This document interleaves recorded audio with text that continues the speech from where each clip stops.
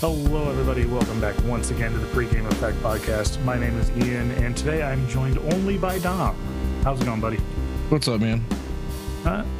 Just living the dream, working, looking for a new job again. Usual. Shit. Might be doing the same here, but We'll see what's going on. We'll see. Yeah. Turns out the 25 hours I'm getting a week bartending and serving is not quite enough. So I'm going back and looking for more restaurant jobs, more like management positions. Because I'll be honest, I miss having a salary where I know how much my paycheck is going to be every week. I have never had that. I was close to it once, but I was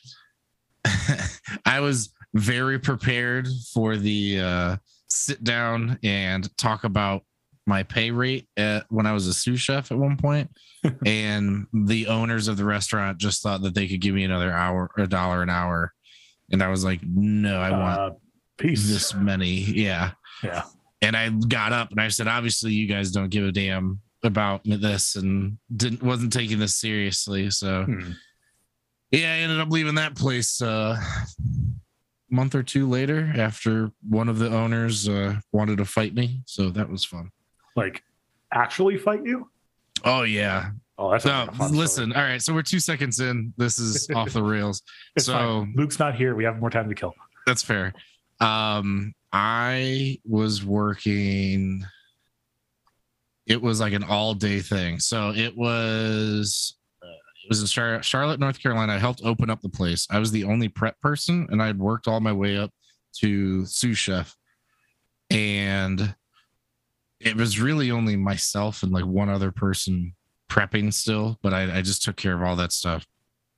We were literally a good, like decent throw of a stone away from Bank of America Stadium.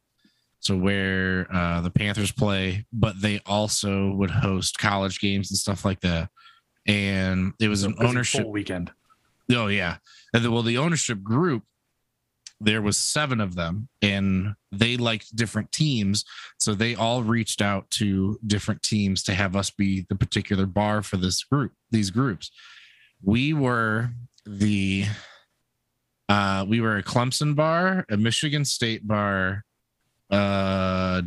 Duke bar, and some other team.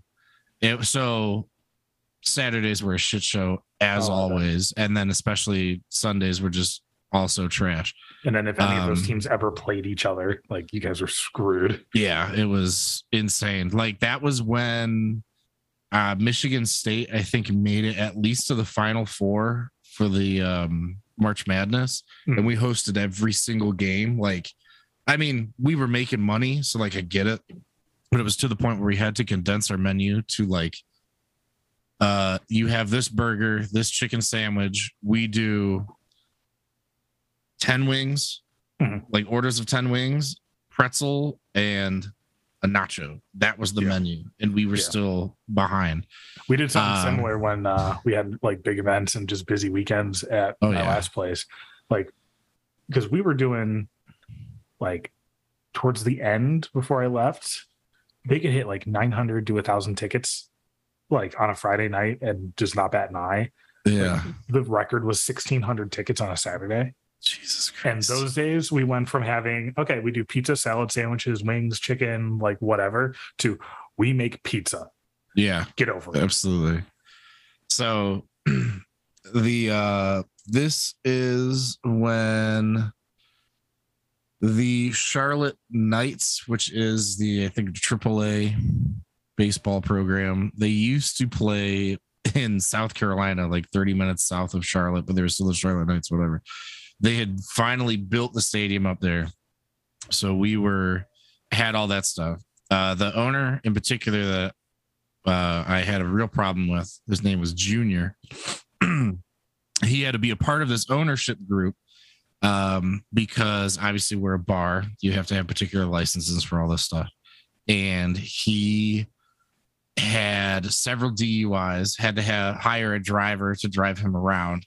So his name couldn't be on the liquor license, but someone else could. So he had showed up, and it was like you watch like Bar Rescue, and everything that was on there like was what was happening. Like I multiple times him and his buddies would come in, and at the end of the night I'd have to clear out their several $100, sometimes $1,000 tab and just empty it out. And there was a few times where like the people were stiffing the waitresses and wait staff that were taking care of them.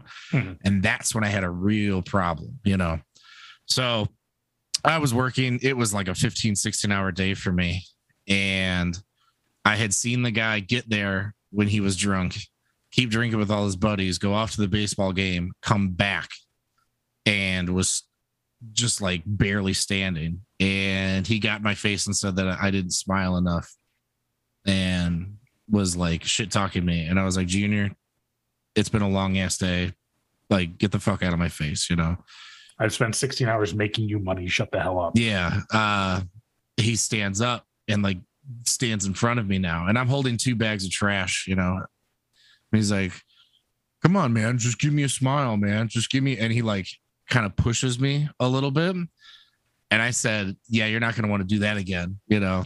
And he does it again. And I dropped both things of trash. And we had interns at the time, which I'll never forget. This is my buddy. It's my buddy, David, who was also my little in my fraternity. And it was one of those things where I started to see red. And I look over and I see David's face, and he is shitting a brick. He has no idea how he would stop me from like beating the crap out of this guy. Yeah. So Junior, and I said, Junior, you need to get the fuck away from me right now, or else you're going to regret fucking waking up today. And his driver, who was also one of our security guys, hears me saying this, comes in as Junior's starting to talk, and just picks him up and says, you're not doing this. We need Dom. And I took the trash out, called my boss, and I said, I know I've been talking about it. This is my 2 weeks. And he was like, that's fine. Just give me a notice. We'll talk about it sometime. And I said, okay. He didn't, and Junior didn't believe me. He didn't believe that I gave my 2 weeks in. So it was my last day. And I said, all right, guys. See ya. Hey, it's been great working with you guys. And people were like, oh, you were serious? Like, yeah. So he tried to get me back, and I was like, nothing would have me come back work for you. It's like maybe it'd like double the hourly, and I'd think about it. But yeah, maybe. It was still a bitch, but yeah. Well, hey, anyway, now that we're into this, we already have our big rant. So since our last recording with Rob of the Buffalo Chicken Dip Legacy event, which was fantastic. Hope everyone listened to that one. We actually had a banning. It's been some time since we've had a banning. It has. This one was in Pauper, which I know some people don't give a damn about. You can skip ahead, whatever. We talk about what we want to talk about, so we're gonna fucking talk about it. They got rid of 4 of the 7 initiative cards. So if you guys don't know what initiative is, it's basically Monarch 2.0. Yeah, but it was also with the dungeons, because these were from the Commander's Legends Battle for Baldur's Gate 2 Electric Boogaloo set. So basically the way that the initiative works is similar to like how with the Monarch, there's all these creatures that like when this enters the battlefield become the Monarch, and if you hit the Monarch with combat damage, you become the Monarch. Same thing with the initiative. Cards will give you the initiative, and then you can also steal it with combat damage. Mm-hmm. But instead of drawing a card at your end step, like with the Monarch, with the initiative, it's when you take the initiative, and then on your upkeep, you can venture into the Undercity, which is a new dungeon that you could only get into by taking the initiative. And pretty much every single box on that card is all straight value. It's really fucking good. Like the first mode that everybody does is you go and search for a basic and put in your hand, which is really good when you're playing Pauper because you're playing a lot of basics. Mm-hmm. So you get land drops. Then you either scry 2 or put 2 counters on something. There's target player loses 5 life. You can go to creature, create a treasure token, draw a card, make a 4/1 with menace. And then at the very end of it, it's reveal the top 10 cards of your deck, put a creature from among them into play with 3+1/+1 counters, and then it gains hexproof until your next turn. So you're just getting all this incremental value, pulling ahead and keeping the initiative because you're ahead. Mm-hmm. And then big dumb idiot, start again. Yeah. It was powerful in itself. And then people were able to make these turbo initiative decks. And turns out Dark Ritual is a common. These decks were wild, absolutely wild. Because you end up hitting, and these creatures for the most part, they're nothing special. A 1/4 flyer, a 1/5 that when it becomes blocked, the creature's controller loses 5 life. There's like a 5/4 with trample. Yeah, like nothing crazy in itself, but you add these effects to them, and also, let's be real, you just go through it. You go through the thing 4 times and you win because you have them drained. 20 to them. Yeah. Now Pauper has lands that can enter, gain you life and stuff like that. That's fine. But it's also not like that's the only thing you're doing to your opponent. You still have all these creatures. Exactly. Yeah. So they saw these being a menace to the meta game. They had let them stick around for a little bit, but they decided to get rid of these 4. There's still 3 more, but I don't believe that they're anywhere near the power level of these cards that they were able to get out real fast.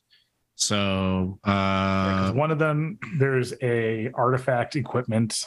It's 4 mana. When it enters, you take the initiative, and then when the equipped creature becomes blocked, it deals 2 damage to everything blocking it.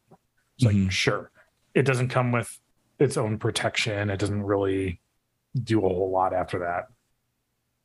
There's also a 5 mana 3/6 vigilance in white that takes the initiative. But what white deck is going to 5 mana?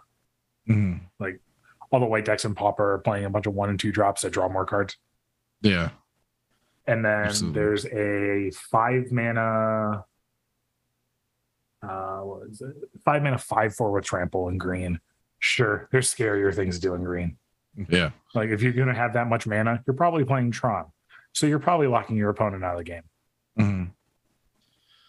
Yeah. So basically, all the Grixis grindy ones are the ones that got taken out, and for good reason. Yeah, absolutely. So, I think it's the right call. I can't remember what the Pauper group is called. The Pauper panel something. I don't know. Yeah, which I remember we talked about this when that group kind of formed. I really like it. I understand some people don't care for the Commander one and all that, but with Commander being more of a relaxed and laid back format, you don't have to listen to what these people say at all, and that's totally fine too. I like it for this stuff where it is a little bit more competitive and whatnot. Just it gets more eyes on the community and gets more ears being able to listen to what the community is saying and the feedback that can be happening. And that's not saying that everything the community says. Let's be real. We have our interest in Magic, but we all have these other interests. And you can immediately think of some people who, if they never talked about the hobby again or whatever hobby, it would probably be better off. I'm thinking mainly like Star Wars comes to mind with how people reacted to Riva. But anyway, that's a whole other rant that we can give. That's the other podcast. Yeah. So I think this is really cool. I honestly would kind of love one for Legacy. I know we were right before we hit record, we were kind of talking about things in Legacy. Yeah. Funnily enough, that's actually a conversation that I was having with one of the groups that I'm in. David Lance was asking this morning in one of my Discord servers. He's like, so if you had to pick 5 people to put into a Legacy format panel, who would you put in and why? And so we had a big conversation about, it's like, well, you have to have some people who like have been playing the format for a long time. Mm-hmm. So like Jarvis Yu was like the first person on our list. Fair. Because Jarvis has played everything from A to Z and some of those even farther down the alphabet. Mm-hmm. He's played blue decks, he's played non-blue decks. Like, he knows the format like the back of his hand. Yeah. But then you also should have like some people who are blue specialists, non-blue specialists. Like, how far down the specialist line do you go? Mm-hmm. Like, do you have a guy who only plays Death and Taxes because he hates blue players? Or do you have the guy who plays Death and Taxes because he likes the way it attacks the blue decks? Yeah. So it's like we spent from like 10 a.m. until like, it's still going on a little bit in that Discord server where we're just like bouncing around ideas for it. Yeah. Listen, it's really interesting. I'd be in on it. I think even if it was just kind of getting some feedback to give to Wizards, because, we talk about Legacy players, not just talk about it. I mean, we live it, that it's kind of like the forgotten stepchild almost. Yeah. They just keep adding all this stuff. I mean, Christ's sake, we're looking at the Infinity cards that are going to be legal. Things like that. But then you see that they made this group for Pauper, and it's like, okay, like Pauper's primarily played online. Legacy's primarily played online, I would say, because the prices of things are kind of outrageous at times. But I think I don't really see it being bad. Mm-hmm. Now granted, if they created one and then banned like a card that I was really into or playing, then I might think that it's bad. But if it's people who give a damn about the format and the game, the health of like the community around it, I just can't see it being a bad thing, So I'd be down for it. I'm definitely in on Jarvis Yu. Get it in there.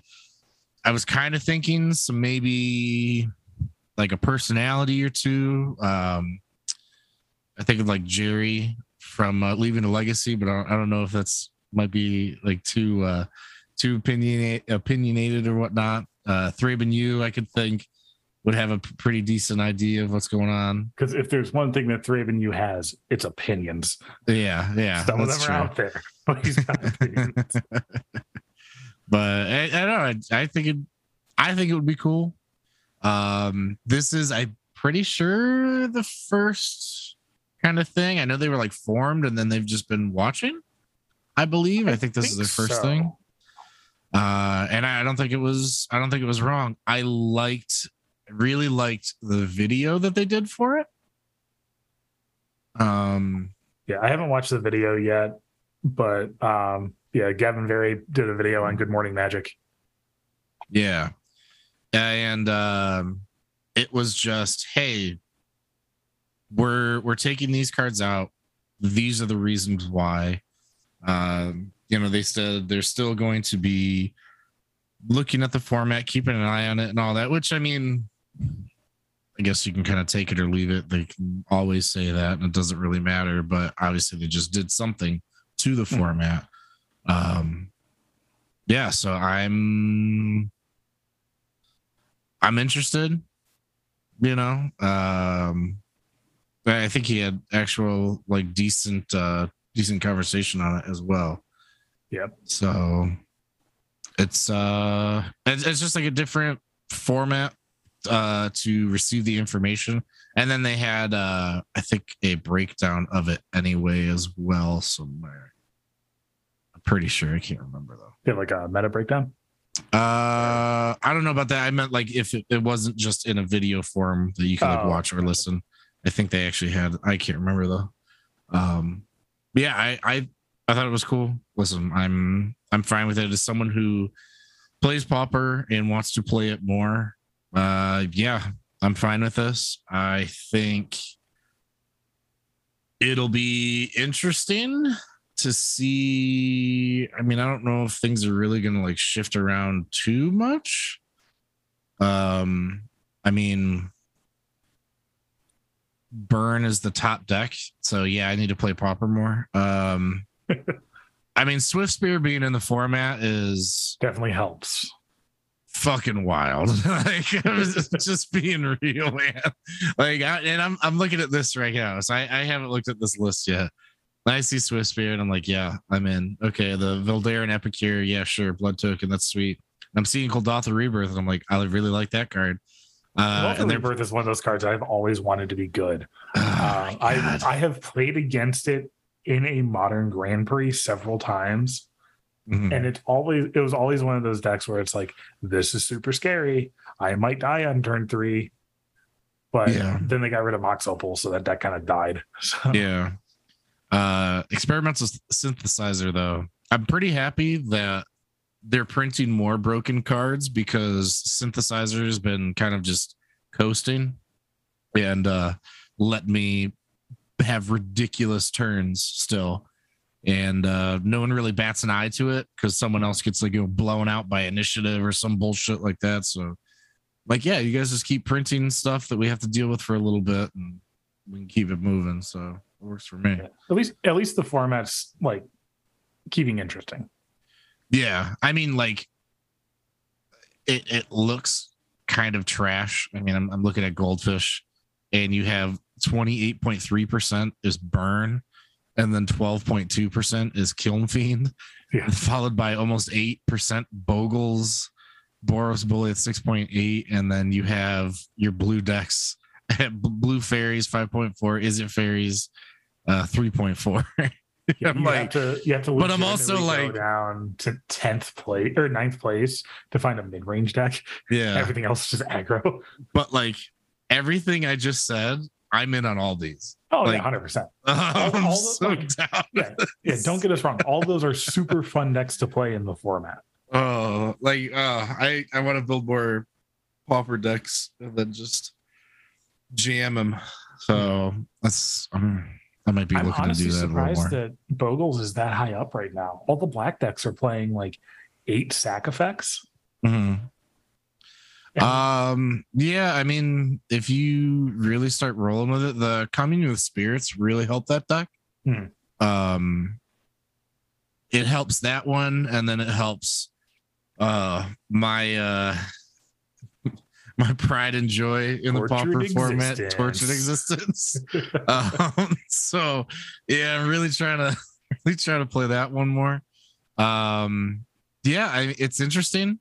I know because they run some Cartouche Solidarity, which helps pop out another creature, but yeah, other than that, it's just hope I draw another creature and play it.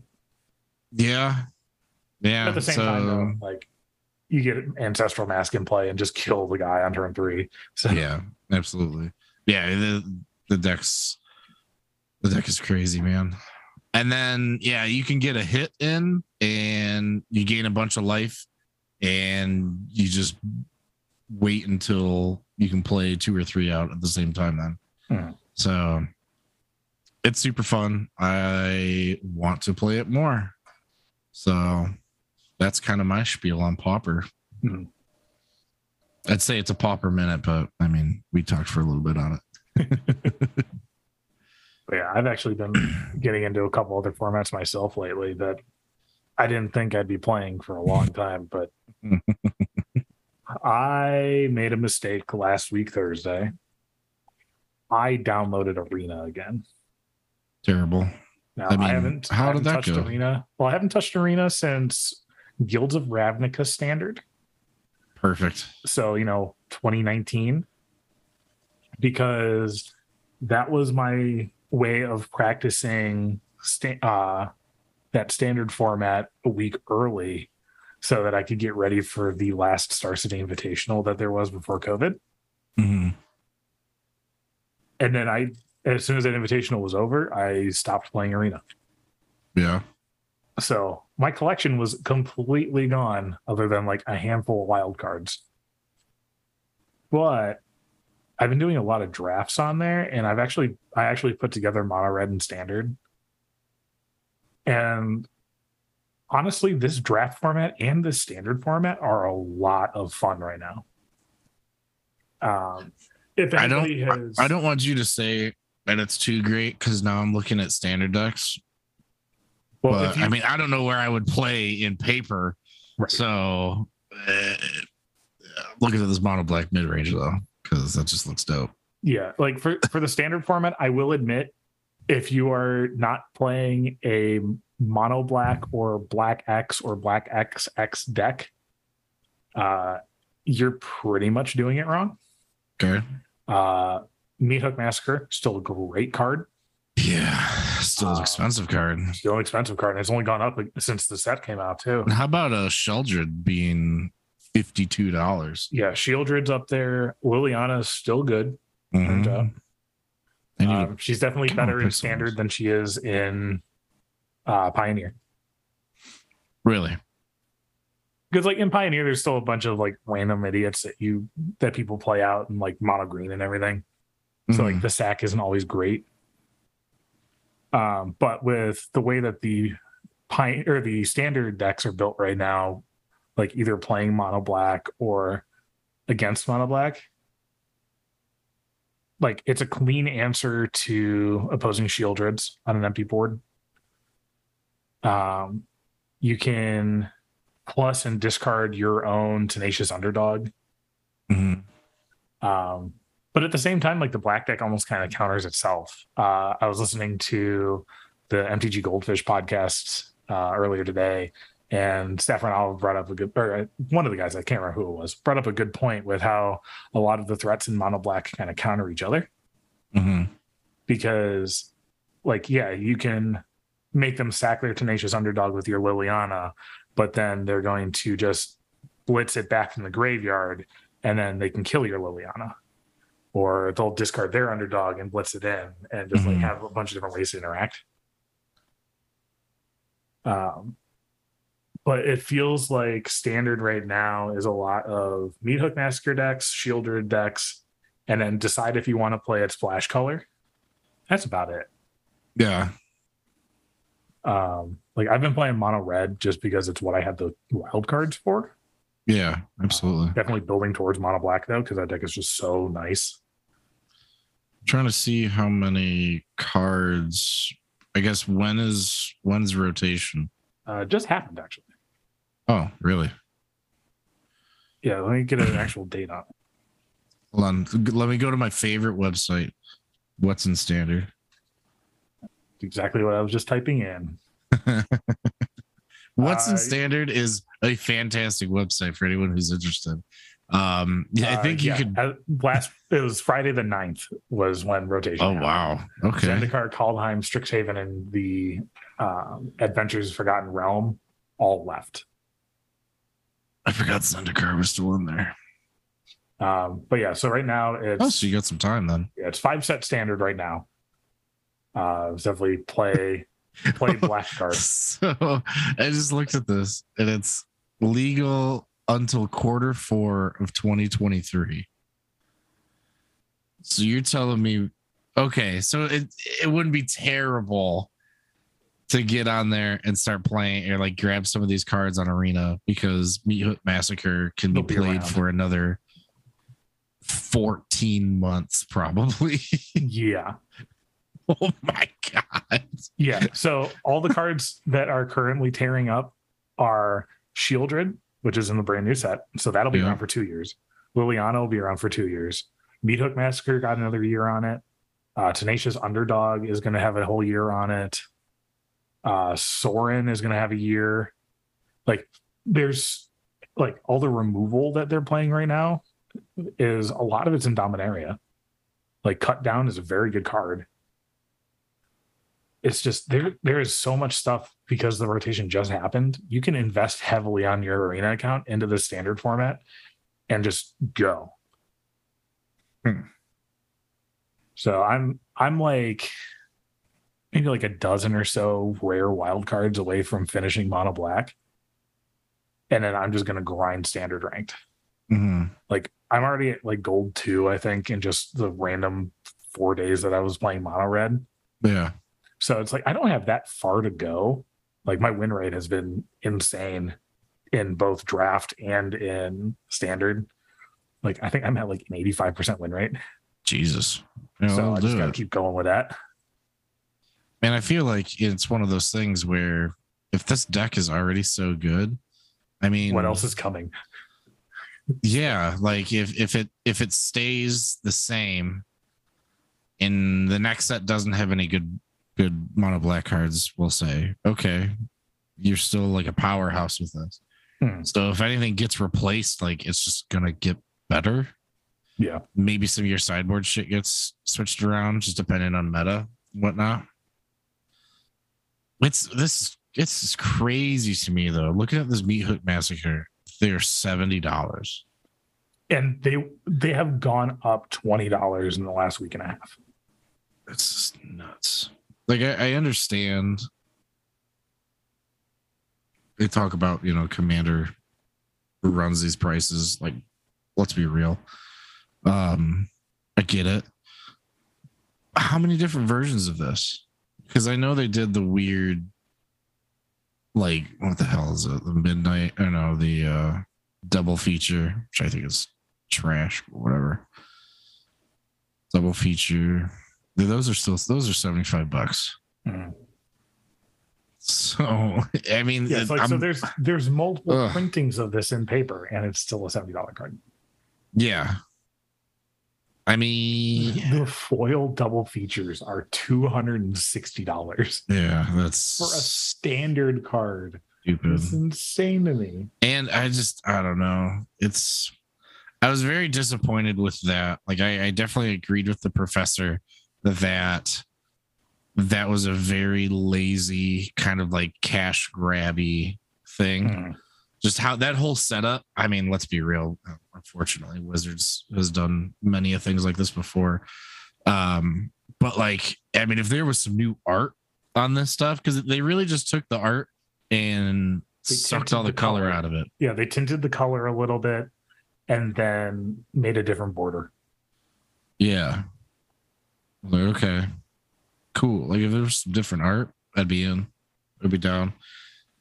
And they talked about, oh, well, it's going to be like a selection of the cards from either set, but you would open up those packs. So like they made it for like a draft format, right?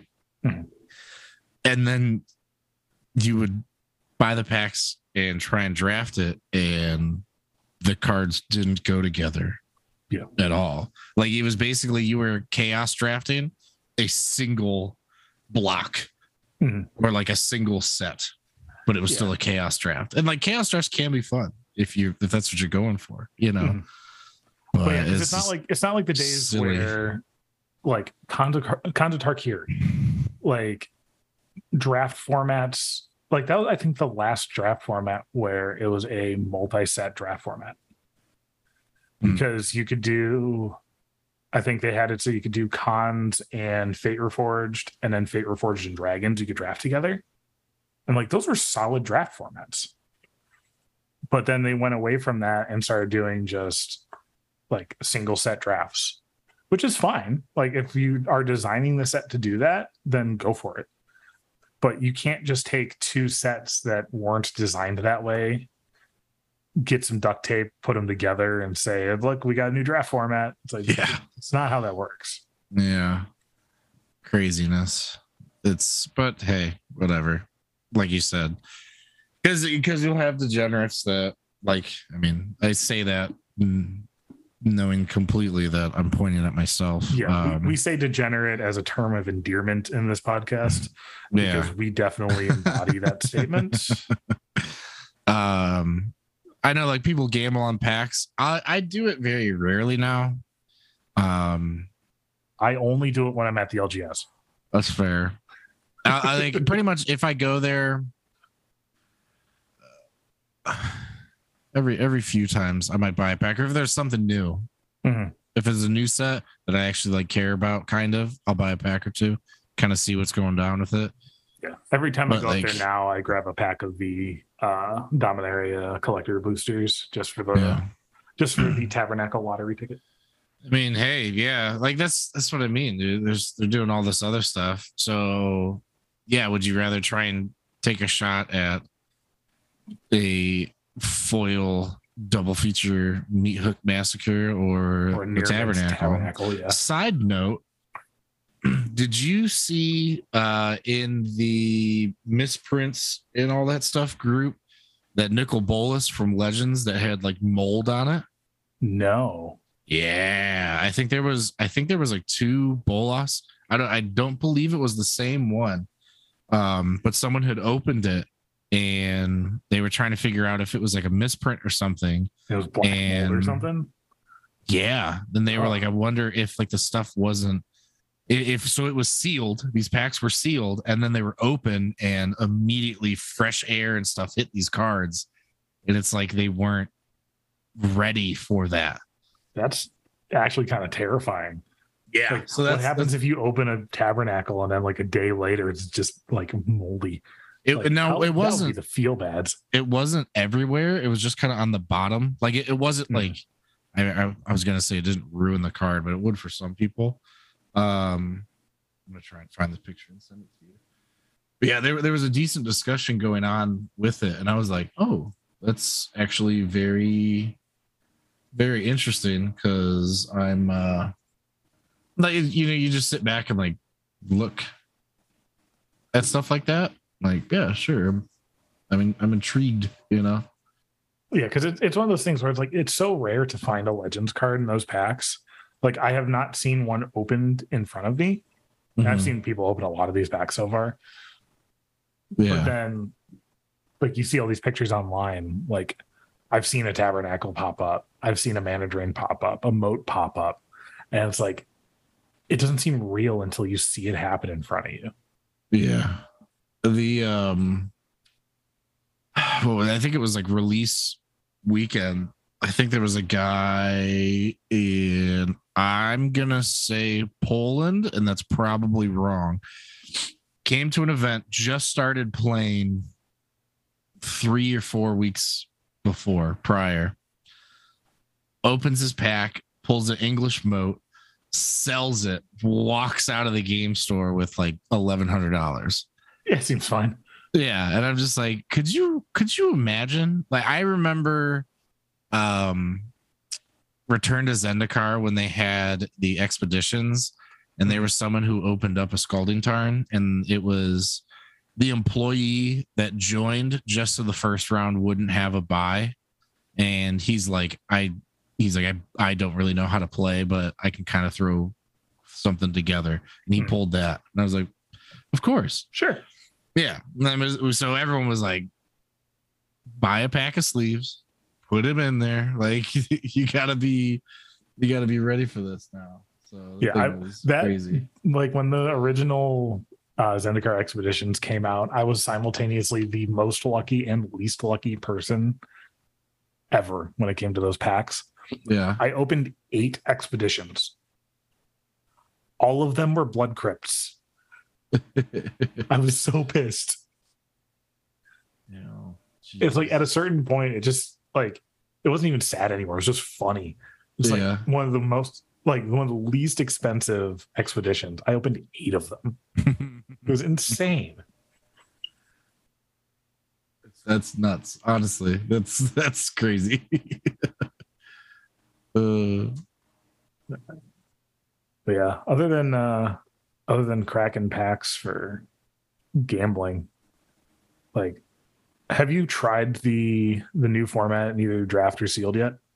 No, I have not. So it gives me a lot of vibes going back to Cons of Tarkir draft format, where every pack, the basic was replaced by one of the tap dual lands, because you could just play 5-color pile if you wanted. Just play all your good cards. You could play all these splashes for your morphs.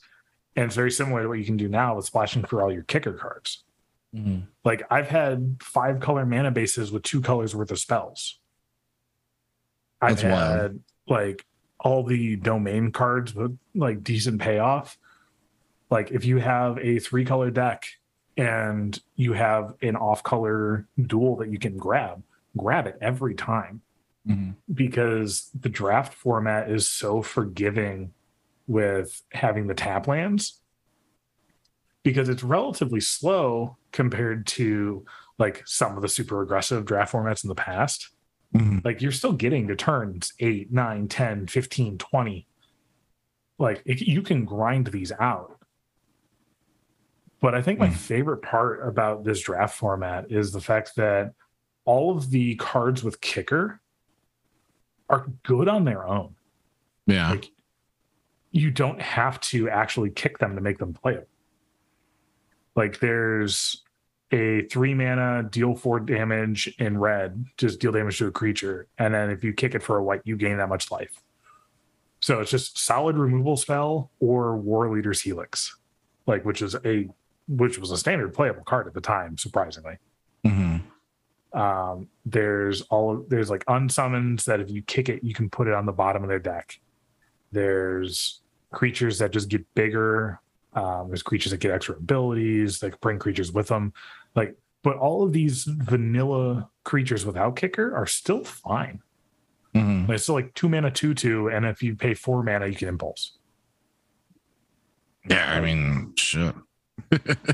I know when I was looking at the set when it was getting spoiled and everything, it's pretty much seeing that too. Like, these cards were fine by themselves, you know, and especially in a limited format, I think they were even going to be better. You know, you look at this stuff and it's like, when you play competitively, like, that's what your mindset goes towards mostly. And with it being, you know, constructed formats, that's kind of at least what my mind goes towards most of the time. So imagining, you know, you see some of these cards. I've seen some, I can't remember the card now, but people are like, you know, people are not trusting like X card, and I am getting past, you know, 3 minimum every single draft, and they're like, I take them all, you know. So it's cool to see that, hearing how it goes. I try and draft. I just don't think I don't think I'm good at it. I don't know. You got to like work on it more and more. And I think it's just the deck building is when like the wheels kind of fall off for me. So unless I like, you know, it's easy on easy mode pretty much. That's when I feel most comfortable. But I mean, let's be real, everyone pretty much would. But yeah, the thing with a lot of draft formats, it's like once you've seen the patterns over the years, like, because Dominaria United, it's basically just a core set. Like, there's no like crazy mechanic. It's just like domain is the mechanic. Yeah. So it has the same feel as a lot of like previous sets that I've drafted over the years. Because like I've been drafting for 11 years now. So like I've seen core sets come and go. I've seen like random synergy sets. I've seen play all your good shit sets. And it's like a lot of the lessons that you learn from playing all these different formats is you get to judge how good like certain removal spells are going to be just based off of how big the creatures are. Like certain bombs are always going to be good. Like if you have a 4-mana 4/4 flyer, it doesn't matter what the rest of the format is. That's a good card. Draft it. Mm-hmm. Like, yeah, 5-mana removal that just can kill anything. Always draft that card. That is going to be solid unless it's like a turn 4 aggro format. Mm-hmm. But once you start looking at all of the different creature sizes and just general trends in a set, like you can pick up what to do in a draft super easy. Yeah. I know, like, trying to get into the game more when I was in Charlotte. We were drafting, and I would go there on a Friday, and that was their F&M. Mm-hmm. And we would go into pods, but then you wouldn't play just against your pod. You would play against everyone, which at the time I was like, cool, you know, because we were getting like 30 plus people drafting. Yeah. It was a Get Some Game out in Charlotte, North Carolina. Actually, unfortunately, one of the owners recently just passed away, Leon Fortner. Great guy. That family is fantastic. They would stay open on like release days for the entire weekend so that people could go there and hang out. Like they had their other jobs too, and then they would come there and open up and keep it open because they were like, we'd rather have the kids in here slinging cards and stuff than being out and, you know, where shit can get dangerous or getting into trouble and everything. So that's, I know it's a big hole that's being put down there. But anyway, that's where we would do. And there were times where we would finish a draft, play our 3 or 4 rounds, and then people would be like, hey, we're open. You guys want to do another draft? Yeah, sure. I got to be at work at noon tomorrow, so I can head home at 3 or 4 a.m. It doesn't matter to me. And we would sit there and draft again. Yeah. And like, that's what we would do. You know, like I remember it was Modern Masters 2 would come out, and we were drafting that. And like, I was drafting for value, trying to, you know, no idea what the hell some of these cards were doing. Like, it is what it is, you know? Yeah, it's like, I don't know what this card's going to do on my deck, but it's $40, so let's go. Yeah, that one was wild because the first packs were just like going for value and hoping that the colors matched. And then like you see what the hell happens after that, you know? If you get a Eldrazi, it was like, well, I guess we'll see if the game lasts that long, but you got to play it just to play it. So right. It's like, I'm not going to not pick the Emrakul.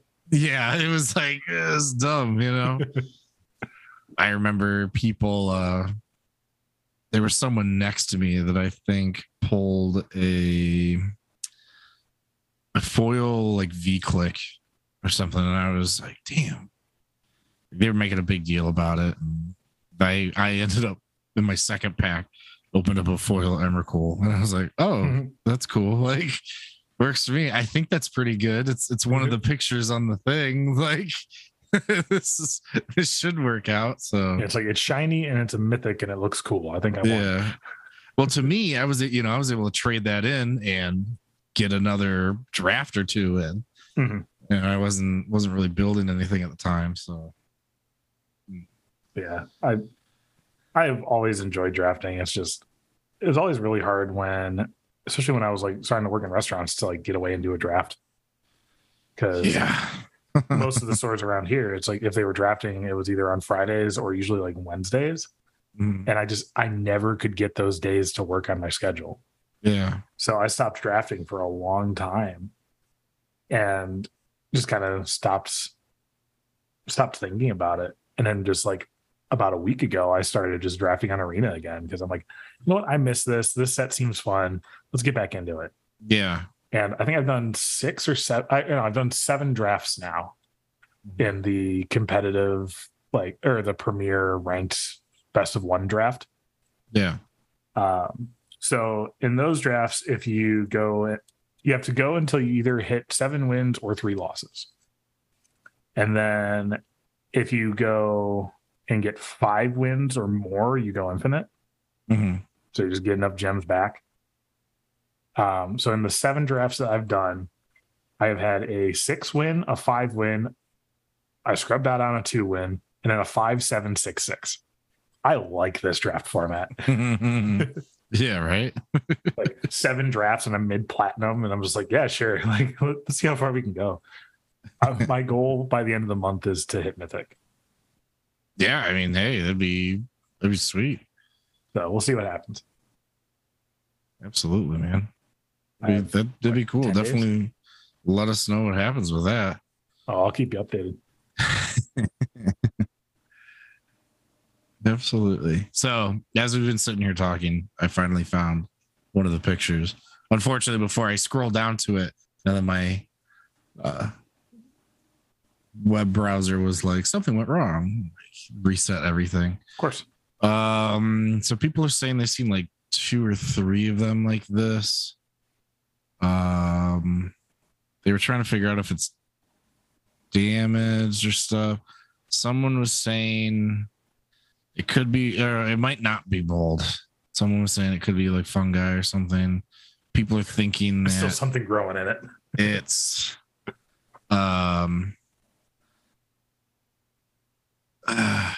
it could just be ink. So like it's interesting.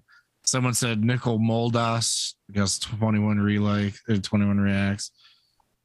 I'm trying to figure out how I can send this picture to you, but I don't know if it's working. Oh, this works, I think. Yeah, it's interesting. So yeah, like imagine opening up because a Legends Nicol Bolas is some coin still. Mm-hmm. You know. I just think I think it's interesting. I don't know. Hopefully nobody gets that on like their tabernacle or anything. Man, I hope not. Or oh god, imagine